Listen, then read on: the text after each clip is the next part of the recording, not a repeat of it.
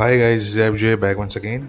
तो दोस्तों, पाकिस्तान में जो है वो कुछ हमारे पाकिस्तानी मुसलमान भाई जो हैं वो बड़े आजकल अफसरदा हैं। और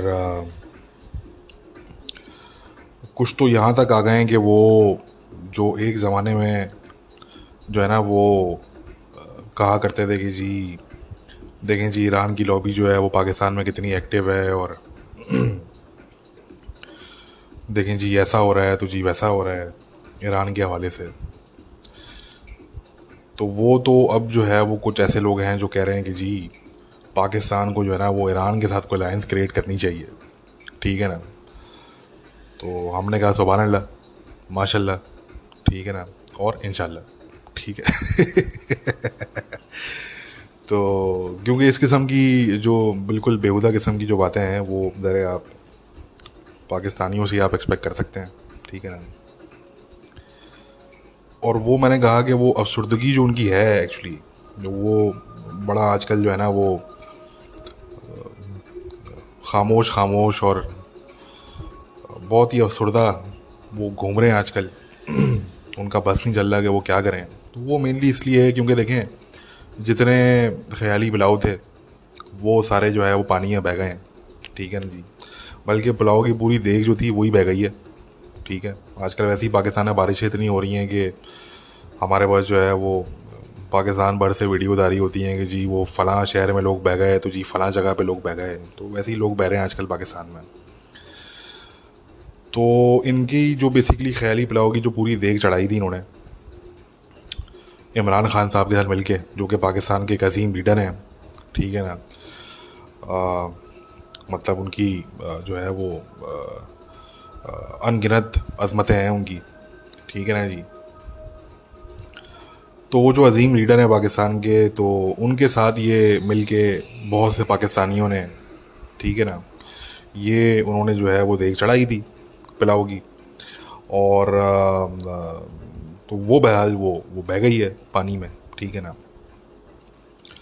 और आप लोगों को याद होगा कि अर्तुगरल सीरीज़ जो है वो सेल जब की गई पाकिस्तान में इमरान खान की तरफ से और पाकिस्तान के स्टेट की तरफ से उस टाइम पे। और हर कोई जो है वो पाकिस्तान में हर अगला बंदा जो है ना वो, मैंने तो ऐसे ऐसे समझदार लोगों को देखा है जो कि अदरवाइज समझदार हैं, बट इस मामले में जब वो भी जो है ना वो जज्बात के अंदर वो बह जाते हैं। ठीक है ना। तो हमने तो ऐसे लोगों को भी देखा कि जिनसे हमने एक्सपेक्ट नहीं किया था, इस किस्म की बेहूदगी हमने उनसे एक्सपेक्ट नहीं की थी, मगर बहरहाल तो आप लोगों को याद होगा कि उस टाइम पे जब ये तमाम चीज़ें हुई अर्तुगरल के हवाले से, तो ये जो बहुत से पाकिस्तानी हैं वो आपने नोटिस किया कि वो बकायदा तौर पे जो है ना वो इस पे छोटे छोटे प्लेज होने लगे पाकिस्तान में। ठीक है ना। हमने तो यहाँ तक सुना कि जी गली कूचों में जो है वो प्लेज हो रहे हैं अर्तुगरल के। ठीक है ना। और वो ड्रेसअप करके जो है ना वो, और अब ये फिर हमने जो है वो मनाज़र देखे। कोई इवेंट था, आई थिंक 14 अगस्त थी या कुछ इस तरह का था। तो बहरहाल कोई इवेंट था तो जहाँ पे हमने देखा कि पाकिस्तान के बल्कि मीडिया में भी इस तरह की वीडियो चली उस इवेंट में कि जी वो ड्रेसअप वो लोग करके जो है ना वो निकले हुए हैं, तलवारें लेके निकले हुए हैं। ठीक है ना। और उसमें कोई नारा लगा रहा है कि जी हम जेरूशलम तक हम मार्च करेंगे। ठीक है ना। और फिर हमने ये भी मनाज़र देखे कि वो घोड़े जो है वो इन्होंने दौड़ा दिए पाकिस्तान की टूटी फूटी सड़कों पे। ठीक है ना। और घोड़ों पे जो है वो जी निकले हुए लोग। ठीक है ना, तलवारें लेके हाथ में। और वो कह रहे हैं कि जी हम जो है वो बस अब टाइम आ गया है हमारा। ठीक है ना।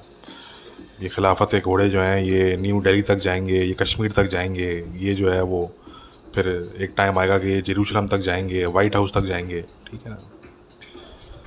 तो ये तमाम चीज़ें हमने देखी। और ज़ाहिर है आपको पता है कि पाकिस्तान में इस किस्म की बेहूदगी जो होती है उसको कोई डिस्करेज करने वाला भी नहीं होता। ठीक है ना। इनके जितने भी जो लीडर्स हैं, they don't have the spine कि वो आके लोगों को जो है ना वो बोलें कि यार बेवकूफ़ों ये क्या कर रहे हो, इंसान के बच्चे बन जाओ, ठीक है। तो इनके लीडर्स भी जो है वो स्पाइनलेस ही हैं बेसिकली, और वो तो बल्कि इस तरह की चीज़ों को जो है ना वो और इनकरेज करते हैं, ठीक है ना। तो वो क्योंकि ज़रा उनके फ़ायदे में इस तरह की बावली आवाम जो है वो हर जो है ना वो रूलर को अच्छी लगती है, ठीक है ना। ऐसी आवाम तो चाहिए होती है किसी भी रूलर को। तो जो इनके लीडर्स हैं वो भी जो है वो खुश रहते हैं कि चलो ठीक है, जाहिल आवाम मिली है तो अच्छा है, लगे रहेंगे आपस में, लगे रहेंगे ये, ठीक है ना। इनको बिज़ी रखो आपस में और लूट मार करो, ठीक है ना, पैसा बनाओ। और लूट मार आपको पता है कि पाकिस्तान में सब करते हैं, ठीक है ना जी। ये जो ड्रामा था पूरा कि जी इमरान खान फरिश्ता है और बाकी सब चोर हैं, तो हम पहले ही कह चुके थे कि चोर तो खैर सभी हैं, ठीक है ना। पाकिस्तानी, मैंने कहा ना कि बार बार मैं ये बात करता हूँ कि पाकिस्तानी चाहते हैं कि यार कोई इनको फरिश्ते मिल जाएं, और अपने करतूत नहीं देखते ये लोग ये नहीं सोचते कि भाई आपके जो पॉलिटिशियन हैं वो आप ही में से आते हैं, ठीक है ना। वो ऊपर से नहीं वो लैंड करते, वो आप ही की कौम में से वो आते हैं, तो आपकी जैसी कौम है तो फिर वैसे ही जो है वो लीडर भी होते हैं, ठीक है ना। तो सब के सब चोर हैं, सब जो है वो पैसा बनाते हैं। पाकिस्तानी पॉलिटिक्स में वो आते ही पैसा बनाने के लिए एक्चुअली, ठीक है ना। वो टिकट जो मिलता है सिर्फ MNA का और MPA का, वही जो है वो उतना, यानी कि पैसा खर्च करने के बाद ये लोग इनको जो है वो मिलता है। तो खैर, तो उस तरह के मैंने कहा कि जो पॉलिटिशियंस हैं और जो रूलर्स हैं, लीडर्स हैं, उनको जो है वो इस तरह की जाहिल और बावली किस्म की आवाम उनको अच्छी लगती है। वो कहते हैं कि ठीक है यार, और क्या चाहिए, ठीक है ना। गवर्नमेंट की तरफ इन्होंने अगर देखा और ये अगर कोई पढ़ लिख गए, इनको अगर थोड़ी समझ बूझ आ गई, तो ये तो फिर जो है ना वो रुख करेंगे इस्लामाबाद का, ठीक है ना। तो इसलिए आपने देखा कि इस्लामाबाद का रुख जो करते भी हैं तो वो स्टेज्ड वो रैलीज होती हैं, स्टेज झंडे होते हैं सारे, वो करवाए जाते हैं वो, ठीक है ना। वो अनसीन पावर होती हैं उनके पीछे, वरना खुद से कोई पाकिस्तानी अवाम जो है ना वो ऐसा नहीं होता कि जी लोग जमा हो गए किसी गली मोहल्ले के और उन्होंने जो है ना वो 5-6 और मोहल्लों को जमा कर लिया और फिर उन्होंने जो है वो आधे शहर को जमा कर लिया और उन्होंने फिर जो है वो मार्च स्टार्ट कर दिया इस्लामाबाद की तरफ। ये ऐसा आप नहीं देखेंगे। ये इतनी बात करते हैं कि जी महंगाई हो गई है, महंगाई हो गई है, कमर तोड़ दी आवाम की। तो कमर तोड़ दी तो आवाम है कहाँ? हमें बताओ कि आवाम कहाँ निकली है? कोई निकली है आवाम? ठीक है, तो नहीं। वो क्योंकि जो है वो लोग अब ऐसे हो चुके हैं, पिछले 40-50 साल में, शुरू के जो 30 साल थे पाकिस्तान के वो बड़े अच्छे थे, मगर अब जो है वो लोग इस तरह के हो गए हैं कि वो मतलब ठीक है, मतलब वो अब अपने वो जो है ना वो अपनी उनकी मंतकें हैं, वो अपनी मंतकों में बिजी हैं, ठीक है। वो सरकार को गाली देंगे मगर वो खुद उठ के जो है वो कुछ नहीं करेंगे। तो खैर, कहने का मकसद कि आप लोगों ने वो तमाम मनाज़र देखे हैं, हम सब ने देखे हैं कि वो अर्तुगरल के वो प्लेज हो रहे हैं और वो जो है ना वो ड्रेसअप करके निकले हुए हैं और घोड़ों पे बैठे हुए हैं, तलवारें लेके निकले हुए हैं, ठीक है। तो बेसिकली वो जो चीज़ थी उसका जो हम जो ब्लेम करते हैं, हम तो इमरान खान को ब्लेम करते हैं, ठीक है ना। उसने जो है वो इन लोगों को जो है वो एक ऐसी डायरेक्शन में लगा दिया जो कि ज़ाहिर सी बात है इसमें से कुछ निकलना नहीं था एक्चुअली। हम ये बात बहुत पहले कर चुके थे, ठीक है ना। जब ये नया ये टोटका लेकर आए थे कि जी हम अलाइंस बनाएंगे तुर्की के साथ, मलेशिया के साथ, तो हम तभी कह चुके थे कि इसमें से जो है ना वो मतलब कुछ भी नहीं निकलना, ठीक है ना। कोई कोई कोई एक दो को कतरे भी नहीं निकलने, ठीक है। तो भूल जाएं, फॉरगेट अबाउट इट। तो वही हुआ, ठीक है। तो इसलिए जो है वो अब वो पाकिस्तानी जो बेसिकली अफसरदा हैं जो हम बात कर रहे थे इनिशियली, वो इसलिए हैं क्योंकि इमरान खान भी चला गया, ठीक है ना। जो उम्मा का एक अजीम लीडर है, ठीक है, वो भी जो है वो चला गया और उसके भी जो है वो जो जिस जिस जिस ट्रैक पे वो चल रहे हैं, तो वो हमें तो अब जो है ना वो उनके जो वापस आने के आसार हैं वो कम होते जा रहे हैं वो, ठीक है। वो दिन ब दिन जो है ना वो कम होते जा रहे हैं, ठीक है। क्योंकि जिन लोगों को वो ललकार रहे हैं तो वो भूल गए हैं कि भाई यही तो आपके डैडी हैं, यही तो आपको गोद में उठा के लेकर आए, ठीक है ना। तो उनको आप अगर ललकारेंगे, डैडी को ललकारेंगे, तो फिर जो है वो कैसे काम चलेगा, ठीक है ना। ऐसा तो काम नहीं चलेगा। तो इसलिए जो है, अच्छा वो ललकार भी इस उसमें रहे कि जी मुझे सपोर्ट करो। वो इसलिए नहीं ललकार रहे कि वो ये बोलें कि यार इस्टेब्लिशमेंट की जो है ना वो पॉलिटिक्स में इंटरफेरेंस नहीं होनी चाहिए। उनका ये मुद्दा है ही नहीं, वो कभी भी नहीं था उनका मुद्दा। उनका जो मुद्दा है वो सिंपल है कि यार मुझे सपोर्ट करो, मुझे दोबारा लेकर आओ, ठीक है। तो मैं आपका और आप मेरे, ठीक है। वो ये वाली कहानी है उनकी। तो एनीवे, तो अब वो इमरान खान ने इन लोगों को एक ऐसे डायरेक्शन में ज़रा लगा दिया था, उन्होंने सपने दिखा दिए थे इनको, ठीक है ना, कि अब नेक्स्ट लैंडिंग हमारी जो है वो जेरूशलम में होगी, ठीक है। तो बहरहाल जेरूशलम में तो खैर क्या होनी थी, इमरान खान साहब जो हैं वो ख़ुद गुड़प हो गए वो, ठीक है जी। और वो जो है वो बेचारे वो अभी तक रो रहे हैं वो, ठीक है। और अच्छा, वो उनकी बेसिकली जो सोच है, वो वर्ल्ड व्यू जो उनका है वो इतना महदूद है, वो इतनी बेवकूफ़ाना बातें करते हैं वो, कि मुझे तो समझ नहीं आता कि मतलब किसने सोचा था आज से 4 साल पहले कि ये बंदा पाकिस्तान की फॉरेन पॉलिसी चलाएगा। ये कौन से जीनियसेस थे इस्टेब्लिशमेंट के अंदर जिनको ये लगा था कि यार ये बंदा जो है वो, भाई यार आप कोई बंदे से बैठ के कोई फॉरेन पॉलिसी के टॉपिक्स पे आप ज़रा बैठ के 2 घंटे बात ही कर लेते तो आपको पता लग जाता कि ये बंदा कितने पानी में, ठीक है ना। तो वो इंतहाई बेवकूफ़ाना, वो उनका उनका वर्ल्ड व्यू ही बिल्कुल ही ट्विस्टेड किस्म का, वेट किस्म का बबल है उनका, जिसको वर्ल्ड व्यू समझते हैं वो अपने। It has nothing to do with reality. तो खैर, कहने का मकसद कि इन्होंने जो है वो पाकिस्तानियों को एक ऐसे डायरेक्शन में लगा दिया, और फिर उनका जो दोस्त था महातीर मोहम्मद, वो बंदा भी जो है वो, उसका भी जो है वो एंड हो गया, ड्रॉप सीन हो गया, और पीछे बच गए अर्दोगान, ठीक है जी। अब अर्दोगान जो साहब हैं वो जब उन्होंने देखा कि यार मेरी ये मुल्क की इकॉनमी भी जो है वो कोलैप्स कर रही है, ठीक है ना जी, और अमेरिका भी जो है वो मुझसे नाराज़ है, और इजराइल से भी मैंने पंगा लिया हुआ है, ठीक है। वहाँ पे कुछ यूरोपियन कंट्रीज़ हैं, वहाँ पे भी जो है वो उनके ख़िलाफ़ बात चल रही है, ग्रीस हो गया, फ्रांस हो गया, ठीक है ना, और एक दो मुल्क हैं यूरोप के, हंगरी हो गया। तो इन मुल्कों में भी जो है वो टर्की को लेके और ख़ास करके अर्दोगान की पॉलिसीज़ को लेके काफ़ी जो है वो रिजेंटमेंट है, काफ़ी बातें होती हैं वहाँ पे। उसके अलावा मिडल ईस्ट में उन्होंने जो है वो जगह जगह उन्होंने पंगे लिए हैं, ठीक है ना। तो फिर जो है वो उनको जो है वो ये बात समझ में आई कि भाई there is not going to be, ठीक है, there is not going to be any Ottoman caliphate 2.0, ठीक है ना। वो साहब जो हैं वो बेसिकली ऑटोमन कैलिफेट 2.0 के वो ख्वाब वो देख रहे थे, ठीक है ना जी, कि शायद जो है वो कोई उस्मानी खिलाफत मैं वापस लेकर आऊँगा, ठीक है। तो no, there is not going to be any Ottoman caliphate 2.0, and ये बात उनको फाइनली जो है वो इवेंचुअली उनको समझ में आ गई। और जब उनको ये समझ में आई तो ज़रा तुर्की का नुकसान हुआ उसमें, ठीक है ना। अब यही अलमिया होता है कि इमरान खान जैसे लोग, अर्दोगान जैसे लोग, ये लोग एक्सपेरिमेंट करते हैं, इनकी छोटी सोच होती है, ये अपने आप को बड़े फन्ने खान समझ रहे होते हैं, ठीक है। नए नए बच्चे आए हैं, ठीक है ना, तो वो समझते हैं फ़ौरन आते ही साथ कि हम को बड़े फन्ने खान हैं, हम अमेरिका से ही पंगा लेंगे, हम इसराइल से ही पंगा लेंगे, हम सऊदी अरेबिया से ही पंगा लेंगे, ठीक है ना, हम यूएई से ही पंगा लेंगे, मतलब वो सोचते हैं आगे। और फिर जब वो कुछ टाइम गुजरता है और फिर उन पे जब रियलिटी जब वो डॉन इन करती है कि यार भाई ये रियलिटी है, इतने पानी में खड़े हुए हैं आप, ठीक है ना, तो फिर वो घबरा जाते हैं, फिर वो पैनिक मोड में आ जाते हैं।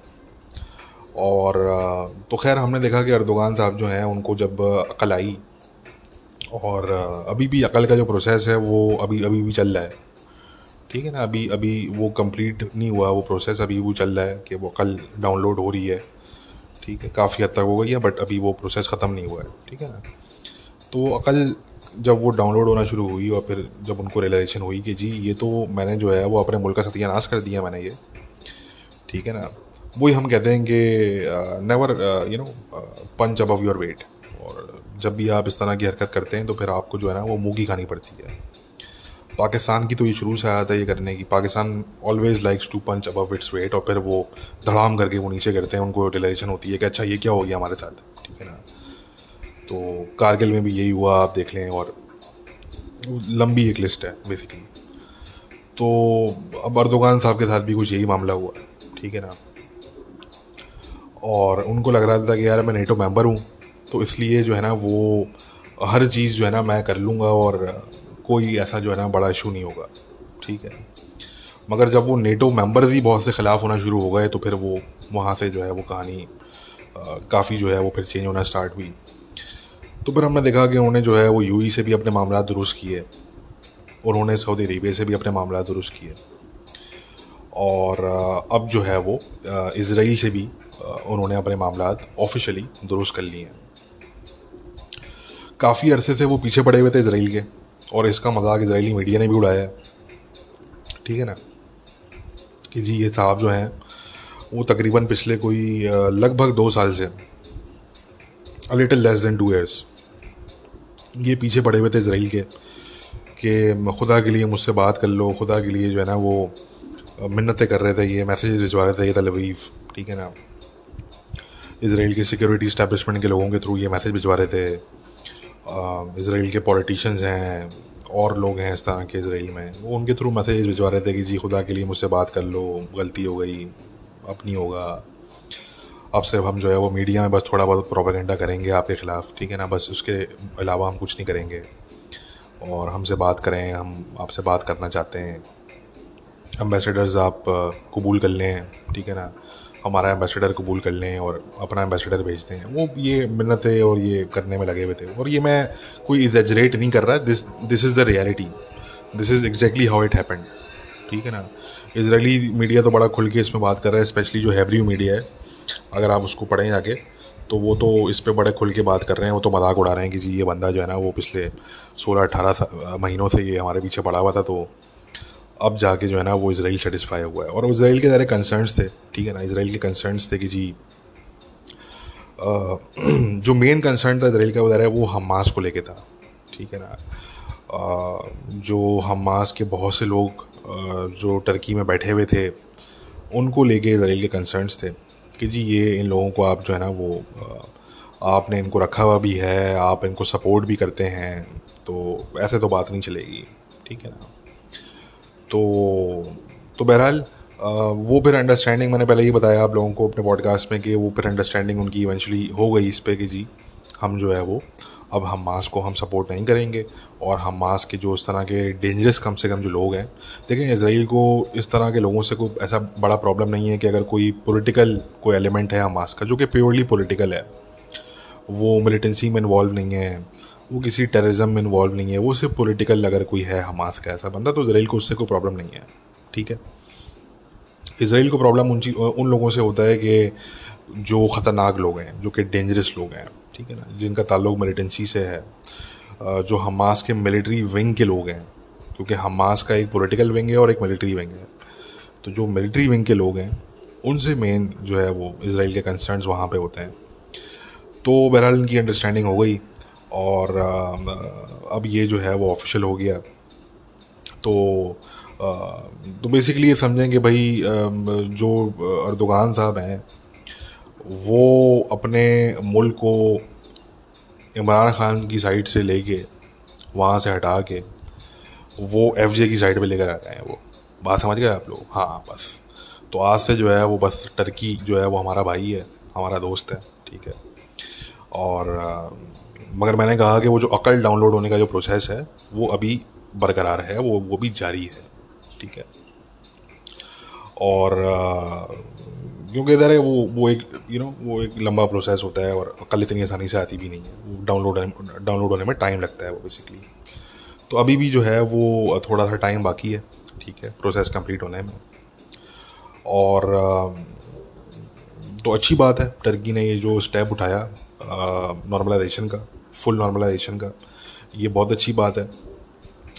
टर्की ने अपने मफाद में उठाया, अच्छी बात है, ठीक है। कोई फलाई काम तो किया नहीं है टर्की ने, ये जो है वो अपने मफाद में उठाया टर्की ने। टर्की के जो है वो बड़े क्रिटिकल इंटरेस्ट हैं इसराइल के साथ, ठीक है। और आज का जो हमारा टॉपिक है वो टर्की है, मेन टॉपिक, ठीक है। तो टर्की के जो मेन जो इंटरेस्ट हैं इसराइल के साथ, वो जो सबसे ज़्यादा जो उनके लिए इम्पोर्टेंट है वो एक तो स्ट्रेटेजिक इंटरेस्ट है, ठीक है ना। नंबर 1 मैं कहूँगा कि वो स्ट्रेटेजिक इंटरेस्ट हैं वो, specially when it comes to Iran and Syria, ठीक है। इधर तुर्की ईरान को उस तरीके से नहीं देखता जिस तरीके से इसराइल लिखता है, ठीक है, या ईरान तुर्की को उस तरीके से नहीं देखता जिस तरीके से वो इसराइल को देखता है, ठीक है। ज़ाहिर है वो चीज़ वो डिफरेंट मामलात हैं, बट स्टिल टर्की के सिक्योरिटी जो है वो इश्यूज़ हैं ईरान के साथ, ठीक है, स्ट्रेटेजिक इश्यूज़ भी हैं। और ईरान ने जो है वो इसराइली जो नेशनल्स हैं उन पे अटैक भी करने की कोशिश की है तुर्की में, जिसके अंदर जो है वो फिर तुर्की की इंटेलिजेंस जो है MIT, उन्होंने मोसाद के साथ मिलके जो है वो कार्रवाई की और उन लोगों को अरेस्ट किया और पूरे उन्होंने प्लॉट को जो है वो फॉइल किया। तो ये भी है, प्लस फिर ज़रा सीरिया का मामला है मेन इसके अंदर जो है ना वो ईरान की जब हम बात करें और तुर्की की बात करें तो फिर वहाँ पे जो कोर इशू है इन दोनों के बीच में वो एक्चुअली सीरिया है, ठीक है ना। और तो एक तो स्ट्रेटेजिक इंटरेस्ट है टर्की और अगर इसराइल की हम बात करें तो इन दोनों के दरमियान जो सबसे नंबर 1 पे अगर कोई चीज़ है प्रायोरिटी पे, स्पेशली टर्की के लिए, क्योंकि देखें इसराइल का तो ये है कि अगर तुर्की इसराइल के साथ नहीं भी था तो देखें इसराइल का काम चल रहा था, क्योंकि इसराइल अपने मुल्क पे खड़ा हुआ है, सॉरी अपने मुल्क कह रहा हूँ मैं, अपने पाँव पे खड़ा हुआ है, उनका जो मुल्क है वो अपने पाँव पे खड़ा हुआ है, ठीक है। वो किसी का मोहताज नहीं है, ठीक है ना। लोग कहते हैं कि नहीं यार अमेरिका की वजह से इसराइल अभी तक एग्जिस्ट करता है, ये बिल्कुल गलत बात है। अमेरिका को आज इसराइल की ज़्यादा ज़रूरत है, इसराइल को अमेरिका की जो है वो कम ज़रूरत है। तो इसराइल जो है इनका जो मुल्क है ये इन्होंने अपने पाँव पे इसको खड़ा किया है, और यही वजह है कि इनको कोई ख़ास फ़र्क नहीं पड़ता कि ठीक है टर्की जो है वो अगर अपने साथ है तो बड़ी अच्छी बात है, अगर नहीं भी है तो कोई ऐसा मसला नहीं है कि जी हमारे जो है ना वो काम रुक जाएंगे, काम चलते रहेंगे हमारे, ठीक है ना। जबकि जो तुर्की है उनका ये इशू हो गया था कि उन्होंने इतने जगहों पर उन्होंने फ्रंट्स खोल लिए और इतने जो है वो उन्होंने जो है ना वो गिनी के लोगों से उन्होंने जो है ना वो इश्यूज़ क्रिएट कर लिए, मुल्कों से, गवर्नमेंट से, फॉरेन गवर्नमेंट से, इंक्लूडिंग अमेरिका के साथ उन्होंने जो है वो तलखियाँ उनकी जो है वो हो गई, और वो अर्दोगान की पॉलिसीज़ की वजह से हुई हैं बेसिकली। तो इसलिए उनको फिर ये रियलाइज़ हुआ कि यार इसराइल तो बराबर में ही है, ठीक है ना, और रीजन का हिस्सा भी है, और मिडिल ईस्ट की जो है वो वाहिद सुपर पावर है, और इसराइल कम्प्लीटली अपने पाँव पे खड़ा हुआ है। मगर टर्की की अगर आप बात करें तो देखें टर्की जो है वो कम्प्लीटली अपने पाँव पे नहीं खड़ा हुआ। उसकी वजह है कि वो बहुत हद तक हेविली रिलाई करते हैं अपनी नेटो मेंबरशिप पे, और जो उनके ताल्लुकात हैं यूरोपियन कंट्रीज़ के साथ उन पे, वेस्टर्न जो ओवरऑल वेस्ट जो है उनके साथ जो रिलेशन हैं टर्की के, उस पर वो बहुत हेविली रिलाई करते हैं, ठीक है ना। इसराइल का ऐसा मामला नहीं है, अगर जो है वो वेस्ट के यूरोपियन कंट्रीज़ के साथ अगर उनकी कोई तलखियाँ कभी होती भी हैं और हो चुकी हैं पास्ट में, तो उनको कोई इतना ख़ास फ़र्क नहीं पड़ता, ठीक है ना। मतलब उनके काम बंद नहीं होते, ऐसा नहीं होता कि कोई टेक्नोलॉजी आ रही है यूरोप से जो कि इसराइल के पास नहीं है, इसराइल के पास सारी टेक्नोलॉजी ख़ुद की मौजूद है, ठीक है ना। तो उनका ज़रा डिफरेंट मामला है। मगर टर्की जो है वो बड़ा हैवीली रिलाई करता है यूरोप पे, अपने जो उनके नेटो की जो अलाइंस है उसकी वजह से जो उनको अपॉर्चुनिटीज़ मिलती हैं, उन अपॉर्चुनिटीज़ पे वो बड़ा हैवीली रिलाई करता है टर्की।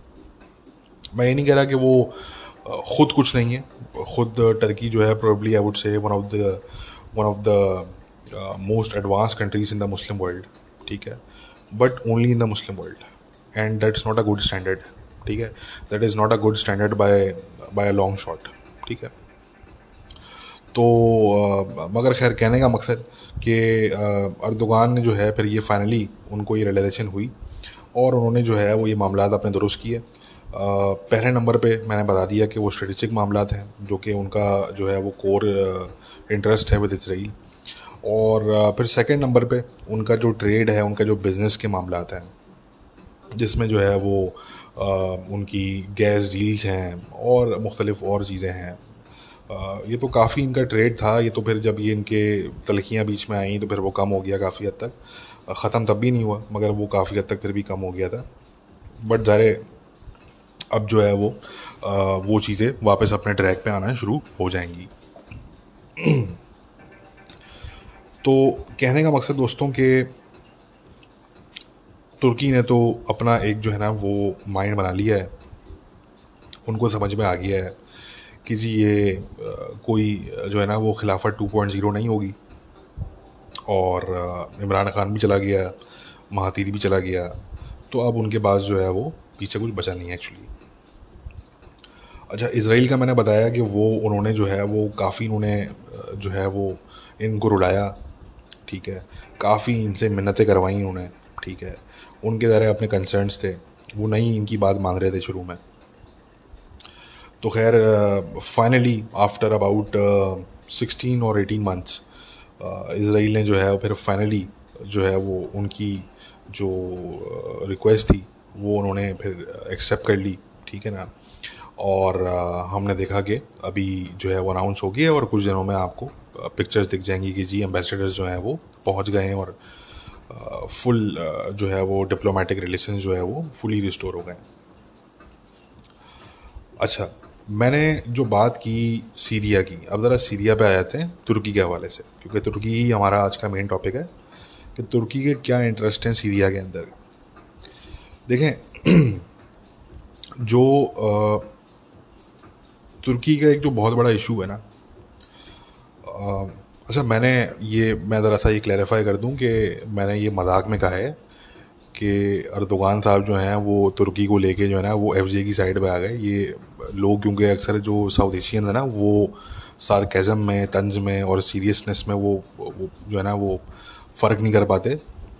तो कोई ये ना समझे कि भाई हम जो है ना वो अगर किसी जो है ना वो टर्की की किसी पॉलिसी से अगर हम डिसएग्री करते हैं तो हम उस पर कोई बात नहीं करेंगे, हम बात खुल के करेंगे जिस तरह हम पहले करते थे, ठीक है। तो उसमें वो मैंने ऐसे ही मजाक में कहा है, that was just a joke, ठीक है। अच्छा, देखिए तुर्की का जो सबसे बड़ा मसला है ना वो ये है कि जो टर्किश गवर्नमेंट है और जो आम टर्क्स हैं, कॉमन टर्क्स, ये सिर्फ गवर्नमेंट का मसला नहीं है बताने का मकसद, ये एक्चुअली टर्की का मसला है। तो वो जो हैं वो सख्त तरीन नफ़रत करते हैं कुर्दियों से। जो कर्ड्स हैं वो उनसे सख्त नफ़रत करते हैं, ठीक है। अब वो क्यों करते हैं क्या, वो तो मैं आपको कहूँगा आप जाके रिसर्च करें अपनी, क्योंकि ये तो फिर बहुत ही एक लंबी दास्तान हो जाएगी, ठीक है ना। मगर खैर उनकी उनकी एक अपनी हिस्ट्री है कुर्दियों के साथ, ठीक है ना। अगर आप टर्क्स और कुर्दियों की अगर आप जो है वो सिर्फ हिस्ट्री के बारे में ये चीज़ नोटिस करें कि जी दोनों की बड़ी रिच हिस्ट्री है, तो ये कहना गलत नहीं होगा। जो तुर्क हैं उनकी अपनी एक खिलाफत थी, उनका एक अपना जो था वो पूरा एक अम्पायर आप कह रहे हैं, basically they had their own empire, उसको खिलाफत कहते थे बस वो। और जो कुर्दी हैं उनकी भी एक जो है वो एक हिस्ट्री रही है उनकी, बड़ी पुरानी कौम है ये। और they are very proud of their culture, they are very proud of being Kurds, ठीक है।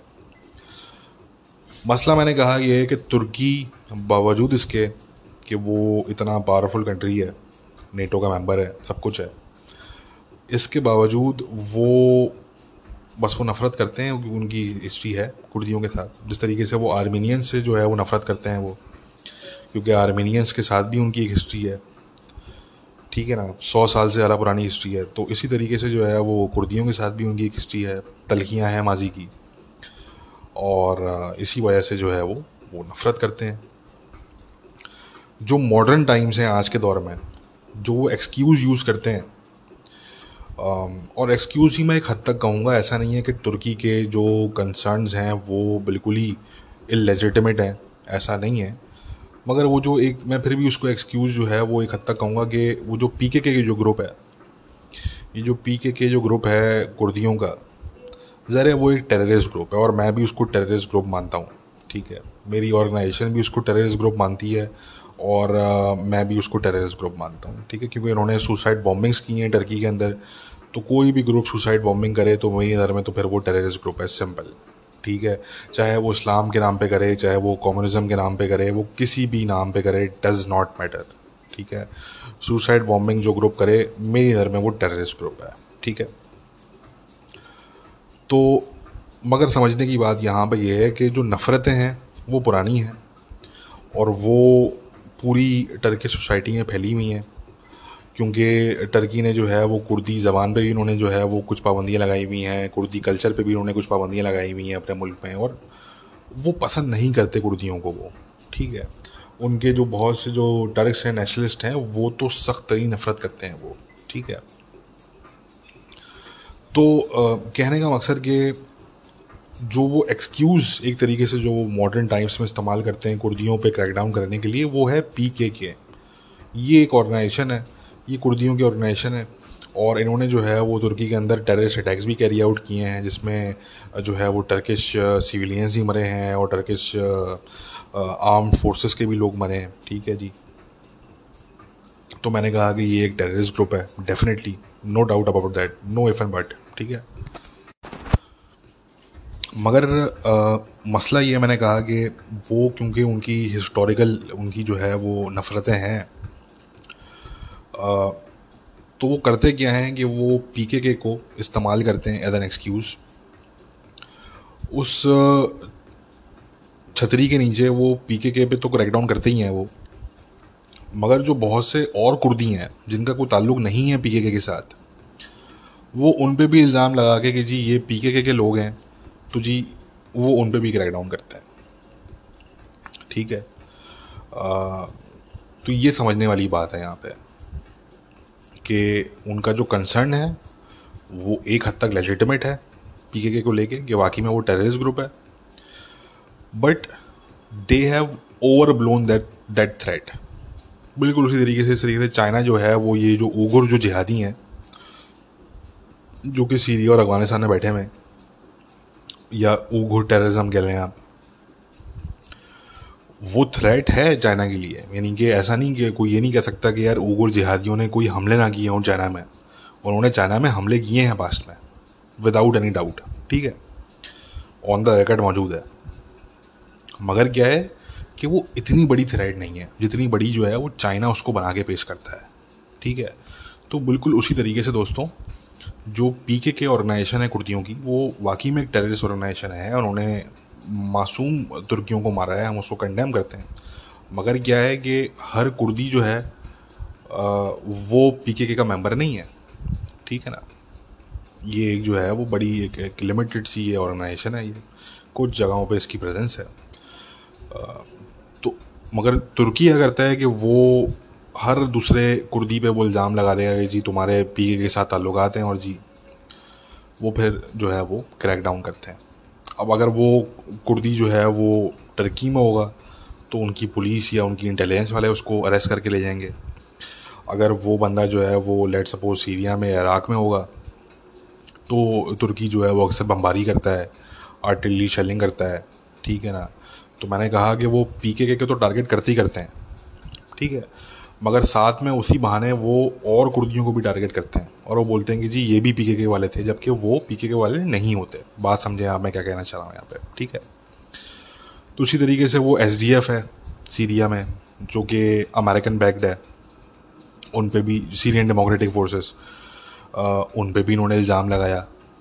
ठीक है, कि जी ये जो है वो इनके ताल्लुकात हैं PKK के साथ, और बहुत से PKK के मेंबर जो है वो इनके जो है वो SDF ज्वाइन कर चुके हैं। तो जी ये हमारे दुश्मन हैं, और जी इनके ख़िलाफ़ हम क्रैकडाउन करेंगे, इनको हम मारेंगे। ठीक है। इसी तरीके से जो कुर्दी ऑर्गेनाइजेशन है YPG, उनके अगेंस्ट भी तुर्की का यही रवैया है।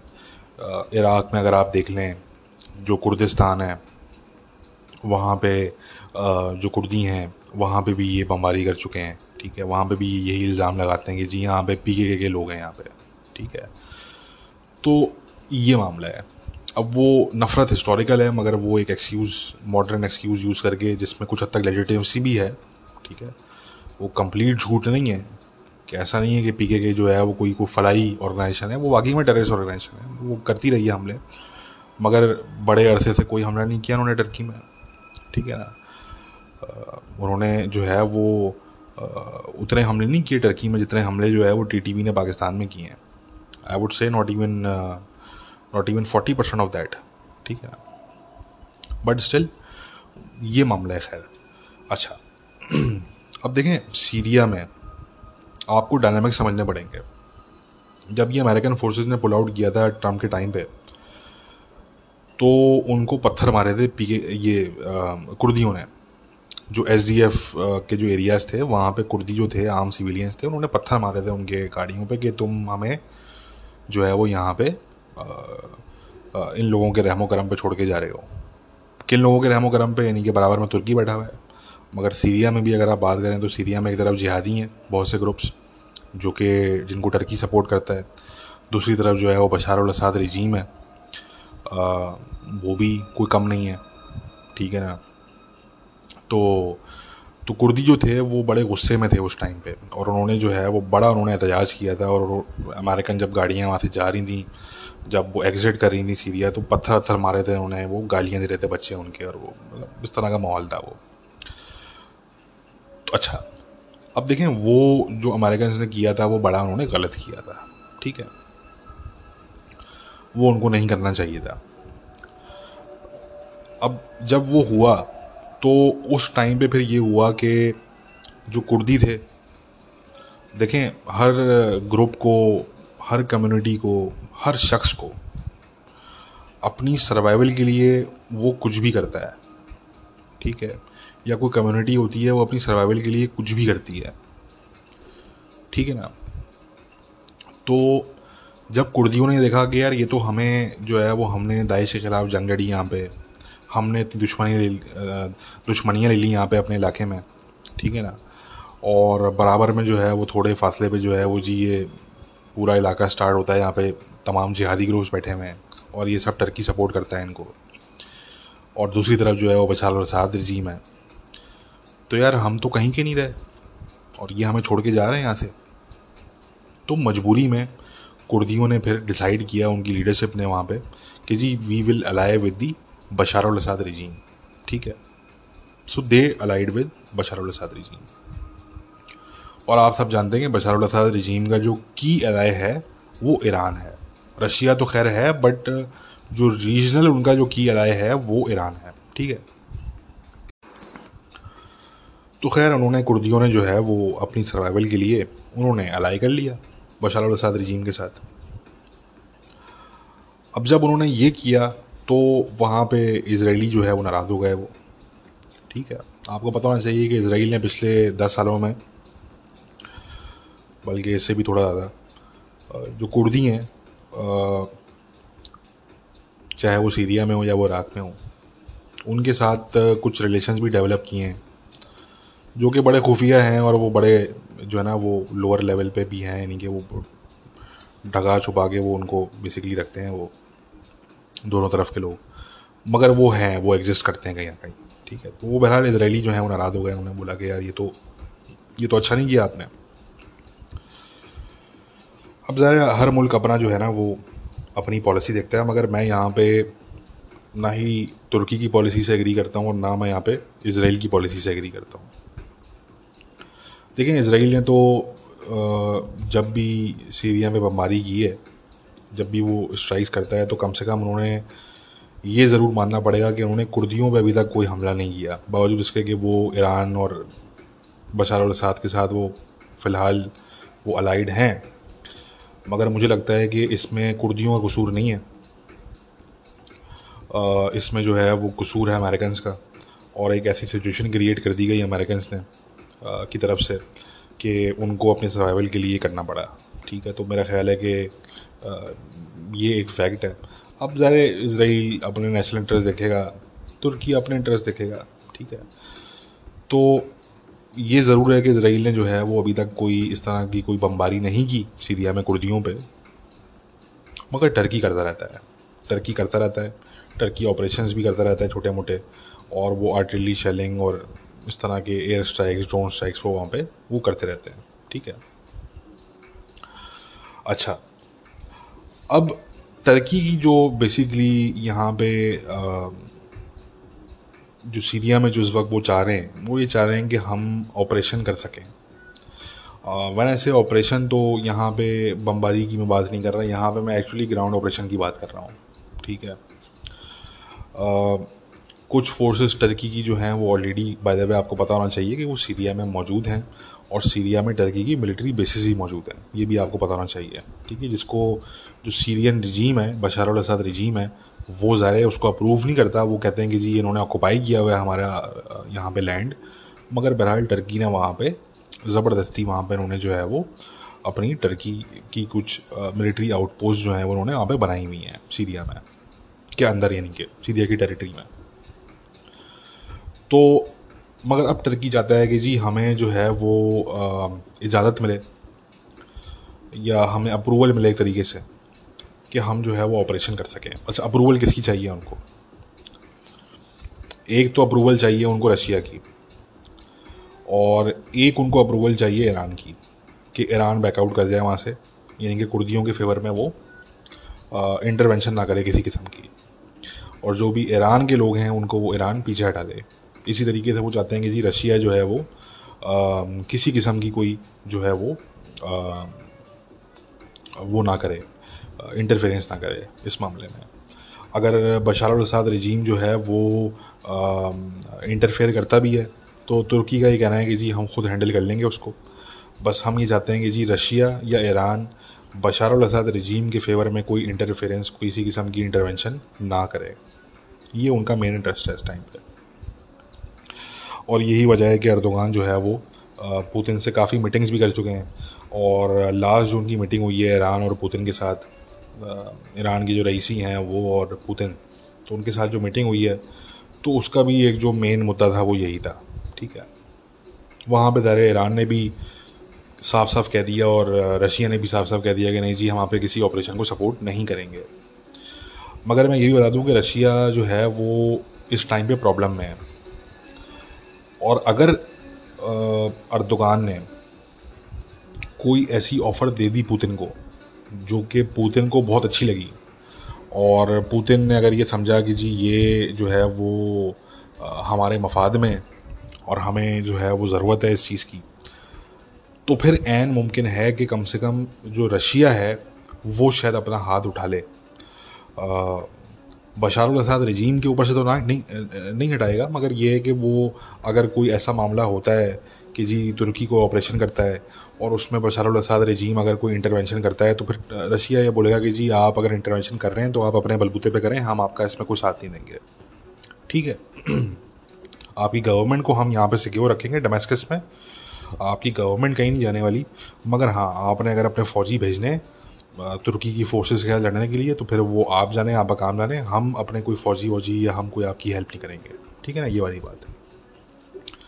तो पुतिन के तो फिर भी काफ़ी हद तक चांसेस हैं, मगर ये है कि जो ईरान है उनके ज़रा कम चांसेस हैं कि वो जो है वो इसमें तुर्की का साथ दें। ठीक है ना, थोड़े कम चांसेस हैं, मगर स्टिल मैं ये भी नहीं कह रहा कि चांसेस बिल्कुल भी नहीं है, क्योंकि ईरान भी अल्टीमेटली अपना इंटरेस्ट ही देखता है। मगर उनका ये है वो क्योंकि उनके अपने मुल्क में भी कुर्दी हैं, ठीक है ना, तो ज़ाहिर उन्होंने फिर ये भी देखना है। अगर वो तुर्की का साथ देते हैं कुर्दियों को वहाँ पे मारने में, तो फिर ज़ाहिर उनके अपने मुल्क में भी कुर्दी हैं तो उनके लिए भी प्रॉब्लम हो सकता है। और फिर कुर्दी इराक़ के अंदर भी हैं, सीरिया में भी हैं, तो वहाँ पे भी ईरान की प्रेजेंस है, तो कुर्दी फिर वहाँ पे भी उनको टफ़ टाइम दे सकते हैं अगर नौबत वहाँ तक चली गई। ठीक है ना, तो ज़रा ईरान क्योंकि रीजनल कंट्री है, रशिया तो रीजनल कंट्री नहीं है, ईरान रीजनल कंट्री है, तो ईरान ज़ाहिर सी बात है फिर ज़रा ज़्यादा केयरफुल रहेगा इस मामले में। ठीक है ना। अच्छा,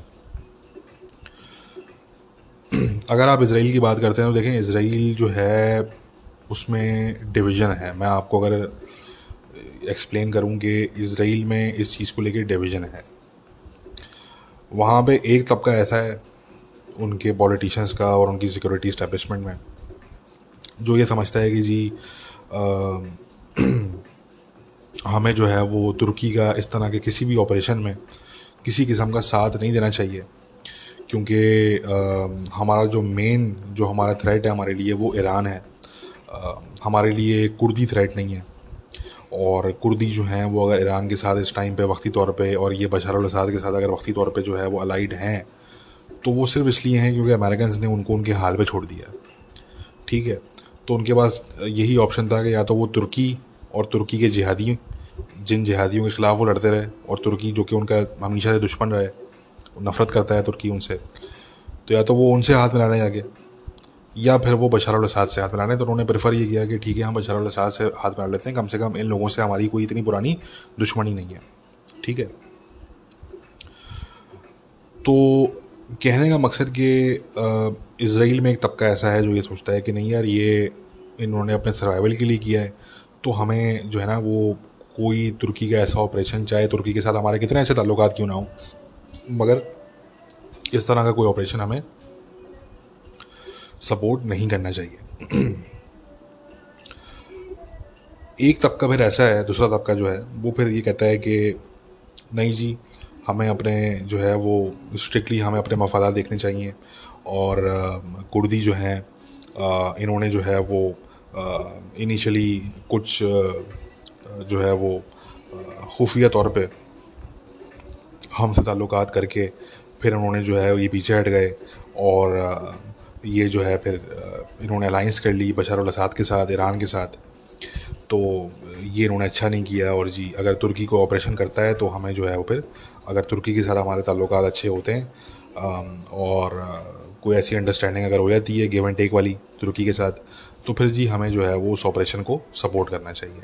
ठीक है। अब देखें तुर्की को इसराइल से इस मामले में क्या चाहिए होगा। तुर्की की अपनी आर्मी है, अपने ड्रोन्स हैं, वो सब कुछ तो उनके पास है, तो वो तो उनको नहीं चाहिए इसराइल से। ठीक है।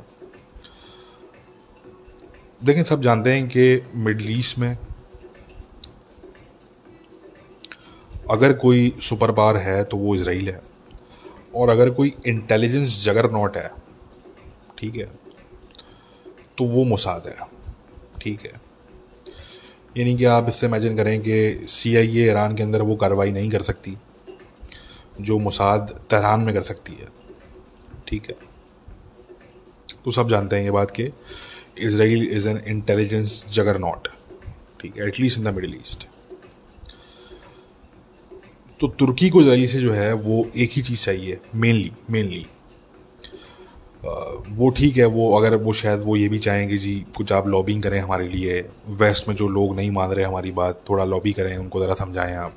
ठीक है ना, वो ठीक है, वो एक अलग बात है। मगर इन द बैटल फील्ड, कि उनको बैटल फील्ड में क्या चाहिए इसराइल से, वो उनको एक ही चीज़ चाहिए और वो है इंटेलिजेंस। सीरिया में जो इंटेलिजेंस इसराइल की है वो किसी की भी नहीं है। वो ना तुर्की की है, ना ईरान की है, ना रशिया की है, ना अमेरिका की है, किसी की भी नहीं है। ठीक है। तो वो चाहते हैं कि जी शायद इसराइल जो है वो कुछ हमारी मदद करेगा शायद इंटेलिजेंस शेयरिंग में। क्योंकि तुर्की के अगर आप पॉइंट ऑफ व्यू से देखें तो वो यही सोच रहे हैं कि जी क्योंकि जो कर्ड्स हैं वो इन अलाइंस हैं with Iran and with Assad regime, तो और इसराइल के दुश्मन हैं ये दोनों, तो फिर ज़ाहिर सी बात है इसराइल जो है वो हमारे ऑपरेशन को सपोर्ट करेगा। ऐसी सोच जो है वो तुर्की में है कहीं ना कहीं। अब आया कि इसराइल करेगा सपोर्ट या नहीं करेगा, ये एक अलग कहानी है। मेरी पर्सनल ओपिनियन में इसराइल को नहीं करना चाहिए। ठीक है। क्योंकि देखें कुर्दियों ने इसराइल का कुछ भी नहीं बिगाड़ा। ठीक है। और तुर्की के साथ जो भी मामला है कुर्दियों का वो बड़ा पुराना मामला है, पुरानी नफ़रतें हैं।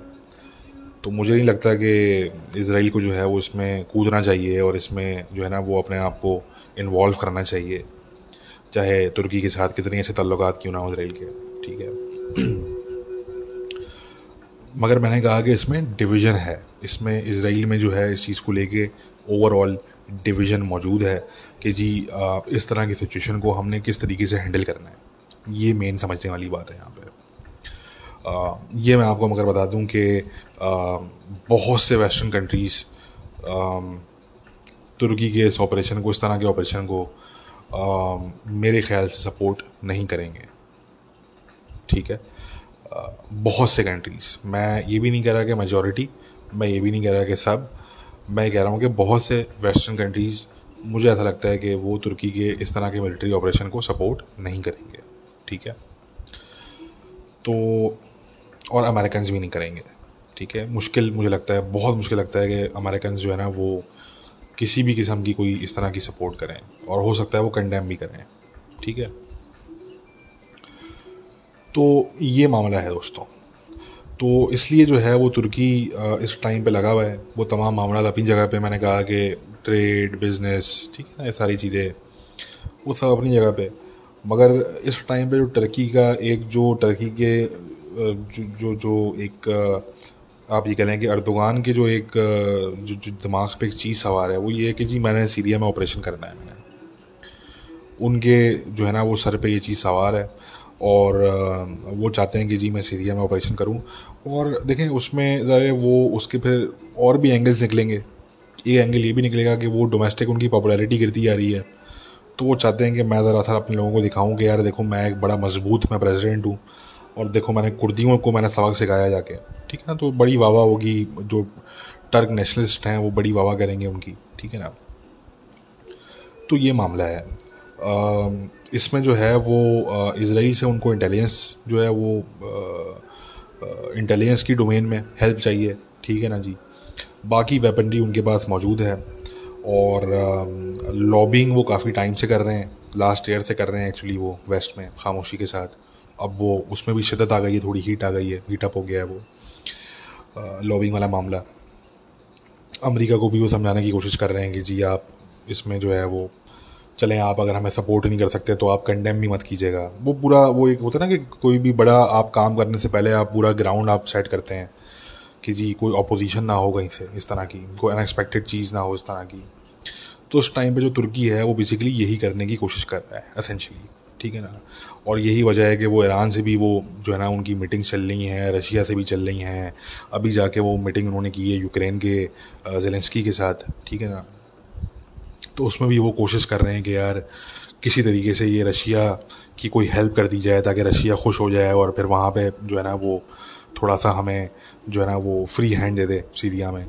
तो ये जो तमाम चीज़ें अर्दोगान साहब करते फिर रहे हैं एक्चुअली, आप बस ये ध्यान में रखें दोस्तों, ये इसराइल को रिकगनाइज तो खैर कर चुके थे, नॉर्मलाइज करना फुली रिस्टोर करना रिलेशंस, डिप्लोमेटिक रिलेशंस, ये चीज़ें हो गई। रशिया के साथ एंगेजमेंट हो गई और इस तरह की चीज़ें। ये जो जितनी भी चीज़ें ये करते फिर रहे हैं अर्दोगान साहब, इसके पीछे एक बहुत ही कोर एलिमेंट मौजूद है और वो है सीरिया का। उनके सर पे ये चीज़ सवार है कि मैंने किसी तरीके से ऑपरेशन करना है, उसमें उनको डोमेस्टिकली भी फ़ायदा होगा पॉलिटिकली, ठीक है, डोमेस्टिक लेवल पे। और उनको जो है वो जो जिनको वो दुश्मन देखते हैं, अपने दुश्मन के तौर पे देखते हैं कि जी ये हमारे जो हैं वो दुश्मन हैं कुर्दी, तो वो वाला जो एक मामला है वो सीरिया के सीरिया के बॉर्डर के आसपास कोई इस तरह की थ्रेट ना हो तुर्की के लिए, तो वो मामला भी जो है ना वो उनका काफ़ी हद तक सॉर्ट आउट हो जाएगा वो, ठीक है। तो अब ये देखते हैं कि ये जो है वो अगर ऑपरेशन जो है वो फुल फ्लैज ऑपरेशन जो ग्राउंड ऑपरेशन है वो ये करते हैं, अगर करते हैं तो कब स्टार्ट करते हैं, किस तरीके से करते हैं, उसके क्या मिलिट्री ऑब्जेक्टिव्स ये पब्लिकली अनाउंस करते हैं। और फिर हमने ये भी देखना होगा कि देखें वो पता क्या होता है, होता ये है कि जब आप किसी बैटल में आप जाते हैं ना, तो आपके पास पूरा बैटल प्लान होता है कि जी हम ऐसे करेंगे ऐसे करेंगे ऐसे करेंगे। मगर जब जंग स्टार्ट होती है ना दोस्तों, तो वो सारे के सारे प्लान जो है ना वो धरे के धरे रह जाते हैं वो, ठीक है।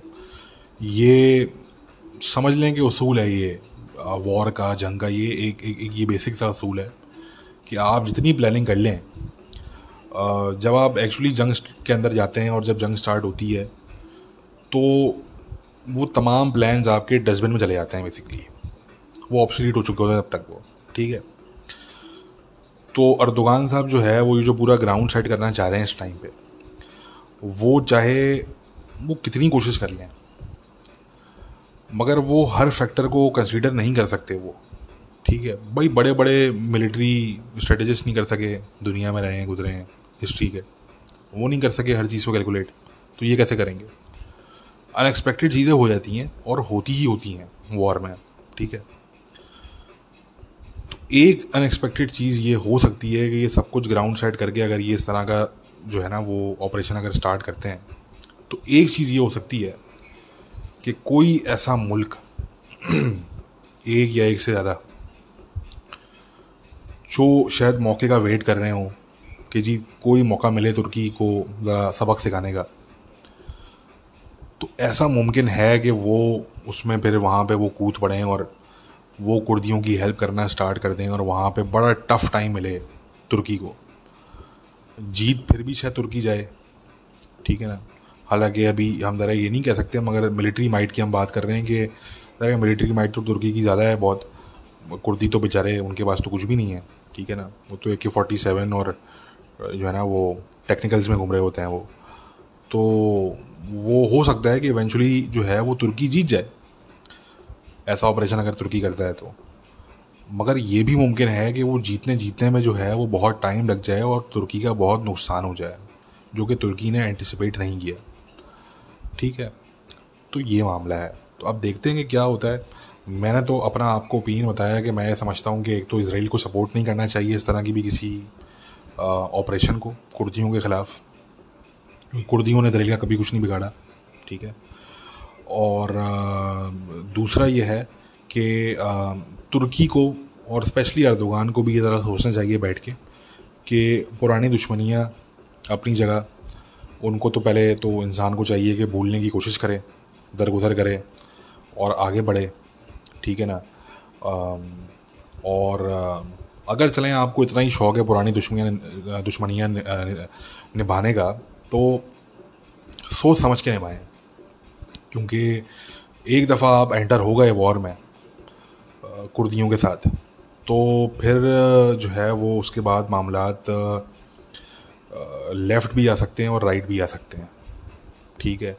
इन द सेंस कि अगर कहीं से फिर, क्योंकि आप भी इधर फ़ौरन आप इन्वेजन ही कर रहे हैं, आप सीरिया जो है वो टर्की का जो है वो इलाका तो नहीं है, तो आप भी जो है वो ऑक्यूपायर ही हैं।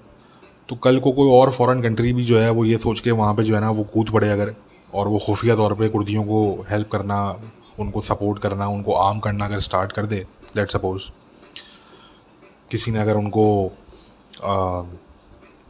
गाइडेड मिसाइल्स प्रोवाइड कर दिए, लेट सपोज, ठीक है ना, तो फिर आपके लिए भी बड़ा नुकसान होगा उसमें। यानी कि तुर्क लोगों के लिए, जो टर्किश आर्मी है, टर्किश मिलिट्री है, टर्किश एयरफोर्स है, उनके लिए भी नुकसान हो सकता है डेफिनेटली उसमें। तो सोच समझ के इनको करना चाहिए, हम तो यही कहेंगे, हमारी तो यही ओपिनियन है। और लेट्स सी कि अब ये मामला जो है वो किस तरफ जाता है। ये चीज़ें जो है वो आने वाले महीनों में आने वाले हफ्तों में काफ़ी हद तक और क्लियर हो जाएंगी कि अगर कोई ऑपरेशन होता भी है, अगर कोई तुर्की ऑपरेशन करता भी है सीरिया में, तो ये देखना बड़ा इंपॉर्टेंट होगा कि उसके मिलिट्री ऑब्जेक्टिव्स क्या हैं। अच्छा, मिलिट्री ऑब्जेक्टिव्स का भी ये है ना कि एक तो स्टेटेड मिलिट्री ऑब्जेक्टिव होते हैं और एक अनस्टेटेड होते हैं, वो बताए नहीं जाते मगर वो खुफिया तौर पे होते हैं। तो वो मगर इंपॉर्टेंट चीज़ें होंगी जिन पे जो है वो उस टाइम पे हम बात करेंगे। बट इस एपिसोड को यहीं पे हम रैप अप करते हैं। अपना ख्याल रखिए दोस्तों, टेक केयर, बाय।